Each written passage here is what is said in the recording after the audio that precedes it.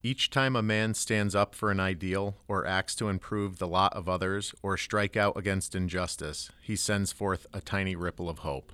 Robert F. Kennedy.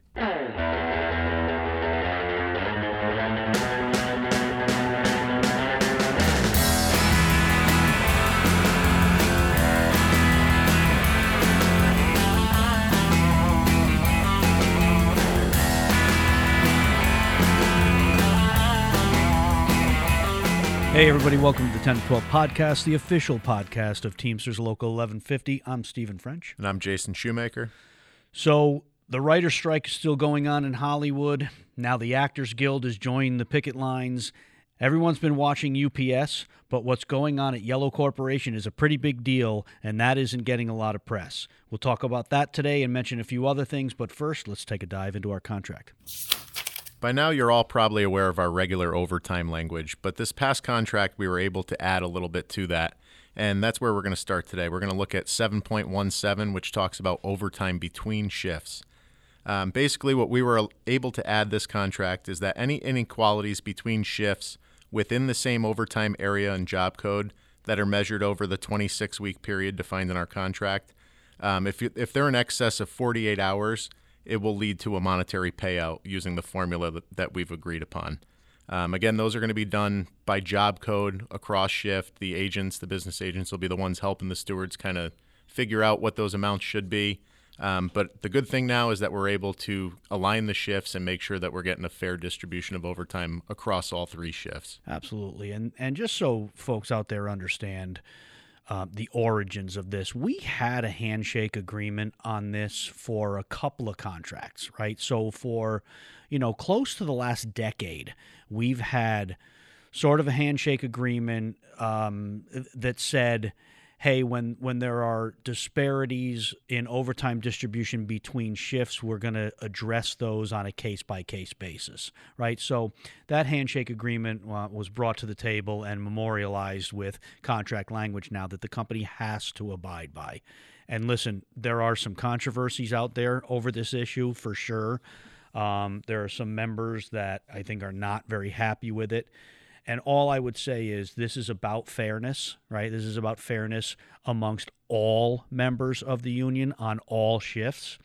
And we know that there's going to be some stuff that we have to work out, some kinks in this. So I would just ask members to be patient. Let us work through this. Let us get through the first overtime period where this is actually enforced. And then, we'll try to work out all the issues that we have. Yeah, the good thing here is we finally have a number that we can put to it being 48 hours. That wasn't defined just with the handshake, so it's good that we've got the guidance now that we need to settle these quicker. Absolutely. So let's get to it. The news cycles are so fast-moving today, and we've talked recently about that and about how that affects our ability to bring up-to-date information to the show. We're pre-recorded usually about 2 weeks out, so that makes it difficult sometimes when we're talking about stuff that's changing rapidly, like the UPS contract and all that. But we're going to do our best to just get the facts about what we're talking about. So even if the story has evolved, you can go back and listen to the podcast and get the story and get the facts about the story. As you listen to this, the UPS contract expiration date has passed, but as we're recording it, the date is quickly approaching. It's just about a week away. The two sides are back at the bargaining table, and hopefully, they're hammering out a deal that's going to avert a strike because, even though we're digging in, we're standing our ground, a strike is pretty painful for everybody, right? So, we're hoping that we avert that. And once we come back for the next episode, we'll get you the updated information on that. The WGA, the Hollywood writers, they're still on strike. Looks like the studios are willing to keep them out for some time. The studios aren't even interested in talking to them right now. Did you hear the quote from one of the executives? I think it was one of the executives. No. They were caught saying, basically the goal is when people start losing their homes, their apartments, they'll be forced back to the table. That's excellent. And, this is exactly what we're talking about today. That corporate greed, that feeling in that part of our society, right? The rich, the super rich, the powerful, the corporations, that attitude that, we're not even people, right? We're just numbers. We're just, something an expense that the company has to pay to keep their business going. And they just keep on asking and asking and asking, and they don't care that we lose our homes. And now it's looking like the writers aren't going to be alone out there, because they've got SAG-AFTRA, the Actors Guild, that's joining them on the picket line. Yep. And they're fighting against the same people here. So yeah, absolutely. And there it is. And this is probably the thing that's going to change the course of the path that the studios are going down, right? Because the actors are the ones that they care about. It's funny because it's showing the picture of the whole business too. With the writers, you get a glimpse at one area, but now you're seeing just the total picture and the goal that they're trying to, have here. Yeah. One of the things I heard they were looking to do was, I know we're getting off topic, this isn't our show today. They were looking at having background actors being able to be scanned by AI. They would pay them for one day, and they would then own their image in perpetuity forever. That's incredible. And you know what they're going to do? They're going to generate computer-generated content with your face. Absolutely. And for one day's pay. For that one day's pay. Yeah. Not worth it. So it's obviously not worth it to be a background actor anymore. Yeah. But the actors joining this is a good thing. And for years, people have criticized Hollywood, the Hollywood elite. And it seems like the actors are pretty dug in. And they're talking about the writers' situation, and they're, hand in hand, step by step with the writers. And that can only be a good thing for us, for labor, right? Yeah. So, if you're a television fan, you're watching the networks just released all of their fall schedules, and it's pretty much all reality TV. Yeah. Right? The kind of TV that no writers or actors are required. I know that some of the big reality shows like Survivor and The Amazing Race, they've gone to 90-minute shows, so they're trying to fill those time slots, right? Yeah. With stuff that doesn't require any actors or writers. You know who saw this coming? The writers. Yeah, exactly. Yeah, they talked about this many months ago. Yeah, they did. But listen, today's episode, we're going to concentrate on what's happening at Yellow Corporation. This is not good, right? No, nope. 100-year-old company. Yeah. And they're teetering, it seems. Yeah, they're in bad shape. So a little bit about Yellow Corporation. Anybody who's been around who notices trucks on the road will know those trucks with the word yellow written across the trailer. It's a 100-year-old company, like you said, headquartered in Kansas. They tout themselves as the pioneer of what's called the less-than-truckload carrier, right? So there are a bunch of these types of trucking companies that call themselves less-than-truckload carriers. Yellow owns a bunch of companies, right? So they have a bunch of subsidiary companies and logistic companies, including YRC Freight, Holland, Redway, New Penn, and HNRY Logistics. So it's a sizable company, right? They're one of the bigger logistic companies out there. This whole thing that we're going to talk about today started with this overhaul of their business that started last year. They call it One Yellow. What do you know about this, Jason? So it seems this is their big corporate restructuring hope to, finally get profitable again, get some investors back into the company and stabilize the bleeding that's been going on. Yeah, because they've been teetering on bankruptcy for years. I think so, yeah. Yeah. And, they've had trouble for years. They've gone to the Teamsters for concessions for years. Oh, yeah. And like you said, they're calling it One Yellow. They've got all these different companies under their portfolio. Yep. And what they're looking to do is kind of streamline the whole business and compete with mainly non-union firms in the industry that have dominated for a while. Yep. And what they're doing is they're trying to get employees to work basically for all these companies now. You've got different seniority at different places. They were different companies, and now they want to just kind of group everybody together. They want to create what's called utility positions. Basically, they want to have drivers that get off their truck and now work on a loading dock. And you could end up working for a company other than the one that you worked for because it's now One Yellow. Yeah. Yeah, so this is a fight that they're having with the Teamsters. Apparently, they did this out west already. There were variations, Right. and those were negotiated. So Okay. they negotiated with the Teamsters. They got some things in place out west, but not on the level of what they're looking for here. Right. And they're trying to sugarcoat it, saying, oh, well, we already do this out west. Right. They already do a very smaller scale, and I believe the business is a little bit different out that way. So they're trying to implement these changes, which is, like you said, massive consolidations of businesses, changes to working conditions, changes to job descriptions, all this stuff. And the Teamsters are blocking it. The Teamsters are saying, look, we have a collective bargaining agreement with you. We have a year left on this collective bargaining agreement, and we're not interested in allowing these changes.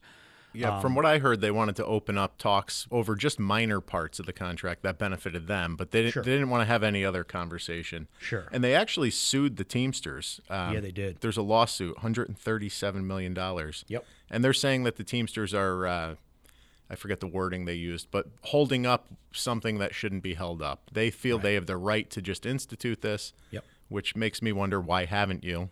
Why are you going through a lawsuit if you've got the right, Yeah. Why aren't you just doing it? Yeah. Yeah. Just implement the changes if you think you can. So the company's reeling right now. When this One Yellow thing was announced, their stock price was up at about $7.60 a share. Today, as we're recording this, I just checked it. It's at $1.03 a share. So it has dipped under $1 in recent weeks. So they're really struggling. They're in trouble.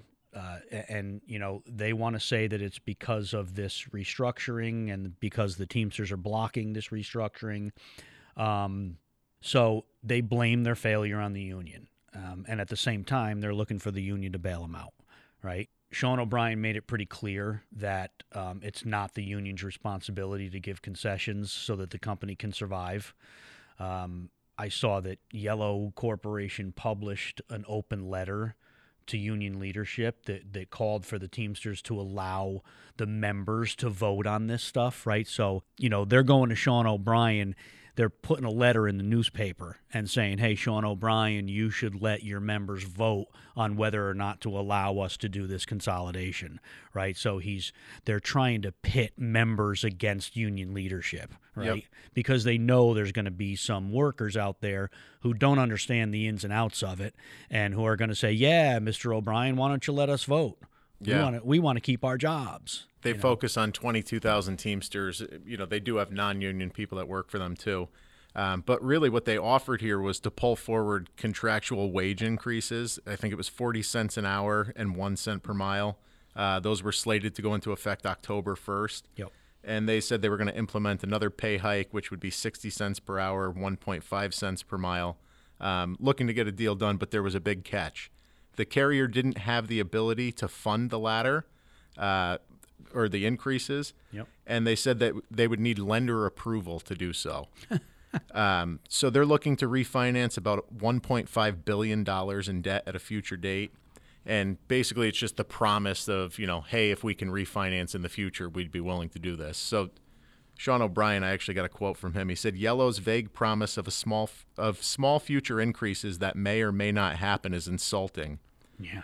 That was actually from Murphy from the IBT. Okay. Yellow wants to establish a one-way street that allows it to get everything it wants up front and early. The company wants our members to wait and see what happens down the road, even if it means that workers are once again left holding the bag.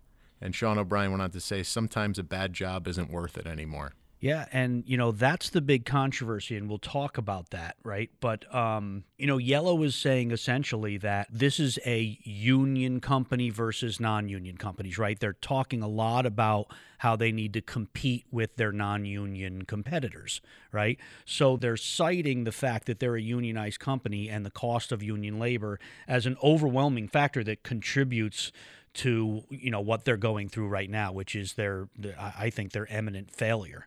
But they're ignoring their own failure to manage company resources, and Right. and that comes from experts in the industry, right? People who are looking at their business saying, yeah, okay, union labor is more expensive, but Yellow is failing to properly manage their business. And a lot of folks point to ABF. So everybody knows who ABF is, right? They're a big company. They are I think either larger or the next largest company in this same category, right? They are also one of those, what do they call, less than truckload carriers, right? So they're exactly the same. They're a unionized, less than truckload carrier, and they saw profits last year that were 56% higher than Yellow. So they're doing something right under the same exact conditions. Yeah. Right? So you can't just point to the cost of union labor because it's not the issue. ABF is doing fine. Yeah, and in the national master freight agreements that, govern all these contracts, they have the ability to use what's called purchased transportation. And there's caps in the collective bargaining agreements on the percentage of total miles that can be purchased. So it's basically like outsourcing the work. Yep. Currently, they're around, different levels for each of the different companies. Some of them were at 8%. That was for Holland, 20% at Redway, 29% at YRC Freight. This agreement, I believe, was looking to push everybody up to 29%. Wow. So, that's a concession in itself. Yeah, absolutely. So recently, this really heated up. In early July, and we're recording this about a week before the end of July. So early this month, Yellow CEO, a guy by the name of Darren Hawkins, he sent 2 letters to the Teamsters Union. And these letters were an attempt to essentially make a backdoor deal in order to rescue the company. It's an unprecedented move. He made informal offers to the union of like around $2 an hour raises for workers in exchange for an agreement that the union would sign on to a new 5-year contract essentially immediately. And they're a year out from the expiration of their current agreement. And Sean O'Brien made a good point. They can't pay their bills today. Right. So how are you going to honor? Right. They can't pay their bills. There's no negotiations going on, and this guy's sending letters to the head of the Teamsters Union trying to negotiate wages and a new agreement, right, outside of the process. So it's really, it's probably illegal, certainly unethical, and a year out from the expiration of the current contract. So 2 days after this, and this is the indication that this was a desperate move, right? A desperate move to begin to try to save the company. 2 days after this promise of money. Yeah, 2 days after this promise of an increase to wages for the workers that work so hard for them. YRC Freight and Holland, both, again, subsidiary companies of Yellow, they both failed to make required payments to the Central States Health and Welfare Fund and the Central States Pension Fund. These are 2 funds that the members of those companies are in, right? So this is their health care money and their retirement money. These 2 companies failed to pay required payments to those funds of $50 million. Yep. And if you don't pay, then what ends up happening is the pension and the welfare funds have to suspend benefits to those members. Right. And that's how it works in those industries. Yep. So as a result, like you said, these workers, if those payments aren't made, by the end of July, they're not going to have health care and their pensions are going to be underfunded. Yeah. So here we go, right? The company says, hey, we really care about our workers. We want to offer them $2 an hour raises. And at the same time, with the other hand, they're screwing them out of health care benefits and pension benefits. What was striking to me in the articles I read was the company's attitude towards these pension payments was that there's precedent for deferring payments in times of need. Yep. The Central States Pension Fund is, well funded. They can absorb the hit for a little while. And they basically made it sound like they're entitled to have this break of payment. Exactly. And listen, they're not wrong in saying that it's a common thing. It's not unprecedented. Right. It's not unprecedented. But it's something that has to be negotiated. And that is what gets me. Right. So they made the request of the pension fund, right? They said to the pension fund and the health fund, listen, we want to defer payments. We'll pay interest on it, but we want to defer payments for 2 months. And I'm sure that the reason that the health fund and the pension fund said no is that they're not confident this company's going to survive and pay them that money that they owe them. That was my worry. Yeah. I mean, how do you say, okay, no worries? Because then if you end up in a bankruptcy, you're trying to fight over scraps. And, you're what never pecking going order are you going to be yeah, in? you're never going to get those payments in arrears, right? So this is the concern of the pension fund and the health fund, and probably the reason that they said no, not just to stick it to yellow. No. So there's a lot of people out there who are asking the question, why would Sean O'Brien choose to let the company fail rather than bargain with them, right? Because Sean O'Brien is saying, like you said, at some point, the crappy job is not worth it. There's got to be a bottom. Right. There has to be a bottom. And I think that's the answer, right? If the union continues to accept concessions so that unionized companies can compete with their non-unionized competition, at some point the union job is no better than the non-union job. Right. And you've got to look at these are major employers that are setting the tone for an entire industry. Yeah. No question. So look, if they can't manage their business, take what you need from somewhere else, not the workers, right? Take from the profits, take from the shareholders. Let everybody share in the burden of the failure of this company because the workers have already done it, right? So this non-payment, this $50 million non-payment, it triggers a clause in the agreement. The clause reads like this. It says, in the event an employer is delinquent in its health and welfare or pension payments in the manner required by the applicable supplemental agreement, the local union shall have the right to take whatever action it deems necessary until such delinquent payments are made. That's a contract signed by the employer. Absolutely. So the union says we can strike and we're going to go on strike. Yeah. Right. And it's something that the company knows what the consequences are. Yep. Or what they can be. So the company now is saying that the union is in violation of the collective bargaining agreement because they're not allowed to go on strike. But this clause says the union can do whatever it deems necessary. So that, in the union's opinion, says including a strike. So the Teamsters notified Yellow that there's the potential for a strike. I think they set the date at July 26th, something like that. So as you're listening to this, that date has passed, right?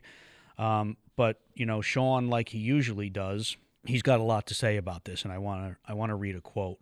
It's a pretty lengthy quote, but I think it's worth listening to. Sean O'Brien said, Darren Hawkins and the management team at Yellow cannot hold the Teamsters hostage as they dream up disingenuous offers to save themselves from their own incompetence. It is not left to rank-and-file Teamsters to drag Yellow's sinking ship to shore. We are not going to agree to informal offers for new wages in the hopes of getting a fair contract next year when YRC Freight and Holland can't even figure out how to pay their bills right now. So O'Brien, he responded to those two letters, right, that were sent by the CEO. He responded on the day they were received, so he was pretty fired up, I think. He essentially blasted the company for attempting to, tether those wage increases to future commitments from the union in an unnegotiated new deal, right? So, O'Brien reminded the CEO that YRC Freight and Holland's failure to pay their bills and keep with their obligation, it would adversely affect working families that have already submitted to substantial givebacks. Yeah. Right? And these companies were calling everybody heroes back, in the start of the pandemic, and here we are.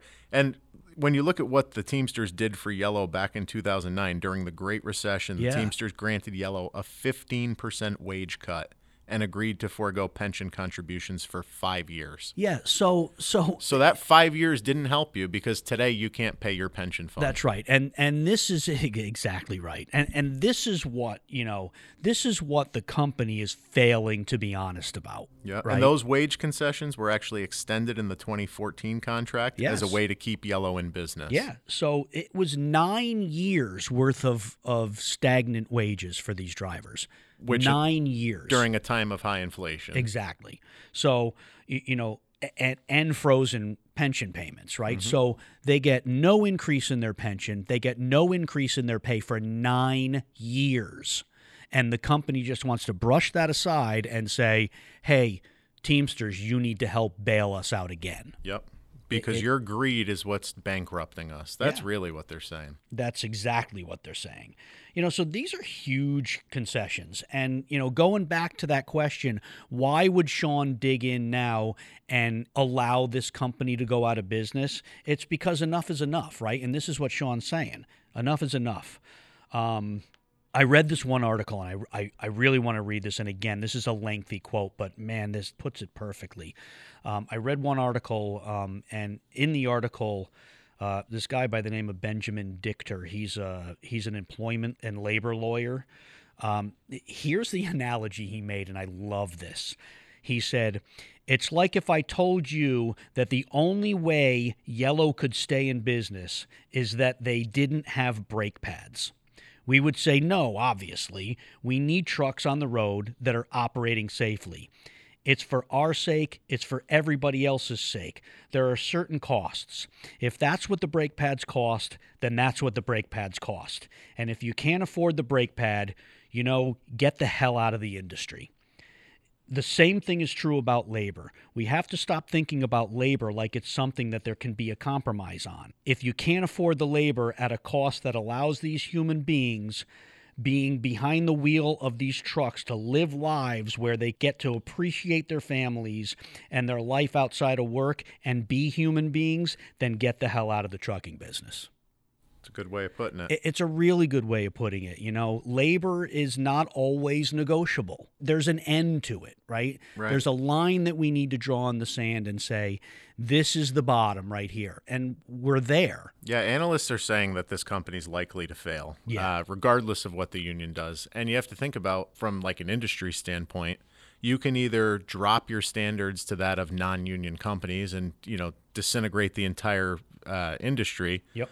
Or you can kind of hold your line here, try and, stand up for what's right, and assume that in a free market economy, these jobs or, this work is going to go to other places within the industry. Yeah. Hopefully into union positions, union jobs. Yep, absolutely.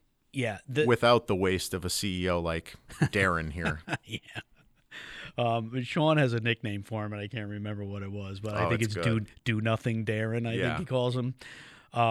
Listen, this company is $1.6 billion in debt. Don't worry, we'll refinance. Yeah, this is going to fix it. We just work for free. Yeah. If you could work for free for 10 years, we'd be in great shape.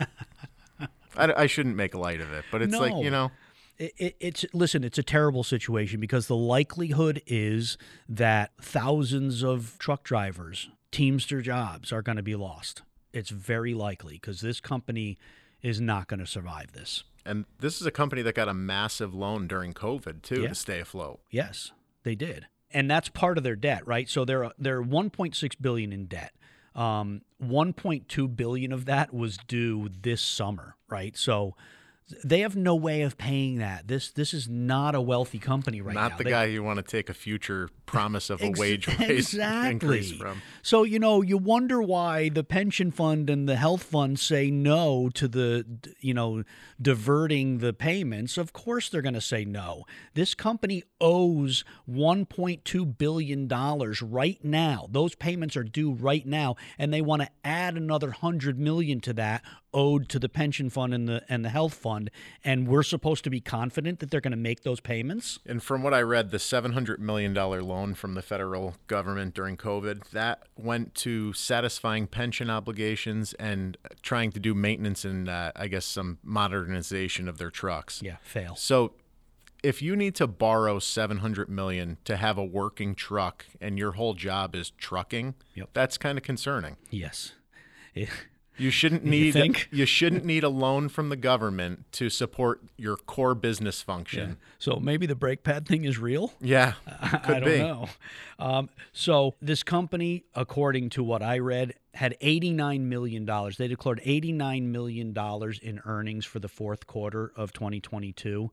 So this is actually $111 million below the threshold that is required in their lending agreements with their debt creditors. So company records show that they have about $100 million in cash. Yeah, they're not. You could tell why they don't want to spend $50 million to satisfy their pension obligations. Right, they don't have it. So, this is a company that's in a lot of trouble. They owe way more money than they have. They're operating. So most times you talk about business, you talk about your operating margin. In Yellow's case, they refer to it as an operating ratio because they're actually 100.8% is their operating ratio. So in order to make $1, they have to spend more than $1. Wow. That can't be sustained. It's not. You can't. So it's been my experience over the years, being involved with the Teamsters for a long time now. The Teamsters are really good at understanding the finances and the health of the employers that they work for. That's certainly been the case here at Local 1150, right? We understand Sikorsky Aircraft's business. We know what they can and can't afford because we do our homework.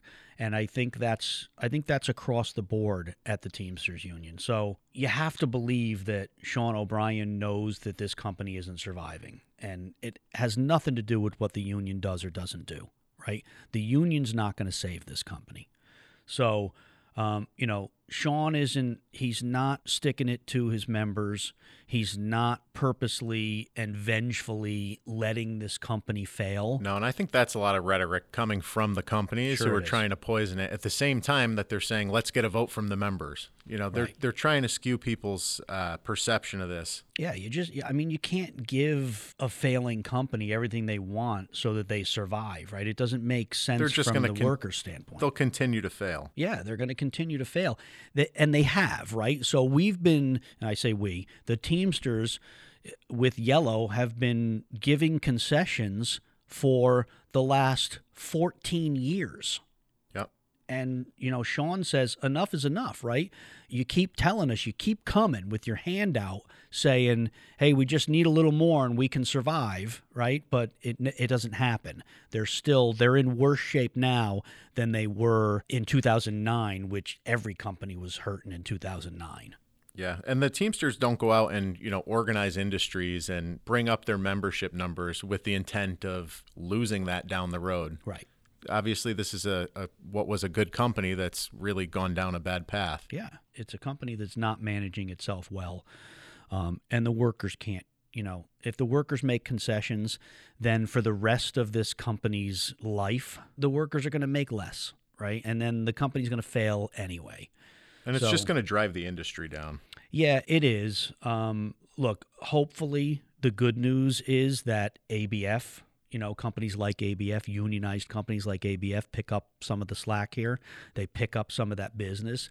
And these folks, if they are going to lose their jobs, they're going to move into other union jobs at a company like ABF. Yep, who just got a new contract. Yeah, so that's the good news. Well, obviously, we're wishing all the Teamsters that work for these companies well. Nobody wants to be in this situation. No. Yeah, it's a bad situation. Like always, we talk a lot on this show about supporting our fellow union brothers and sisters out there, whether they're fellow Teamsters or other unionists or workers, in general. So, yeah, we're right there with these folks.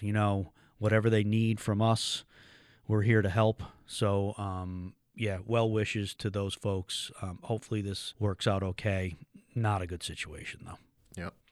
So we'll keep you updated on that. And like we said before, in our next episode, we're definitely going to be talking about the UPS situation, whether they have a new contract or are out on strike. We're going to come to you as quickly as we can and talk about that situation, right? We'll talk about their new contract if they get it, because I think if they get a new contract, what they've already agreed upon is pretty groundbreaking stuff, right? So hopefully they're going to get some economics in line, and we're going to be able to talk in our next episode about a great new contract for UPS workers. And if we don't get it, shut it down. Shut it down. So that's about it.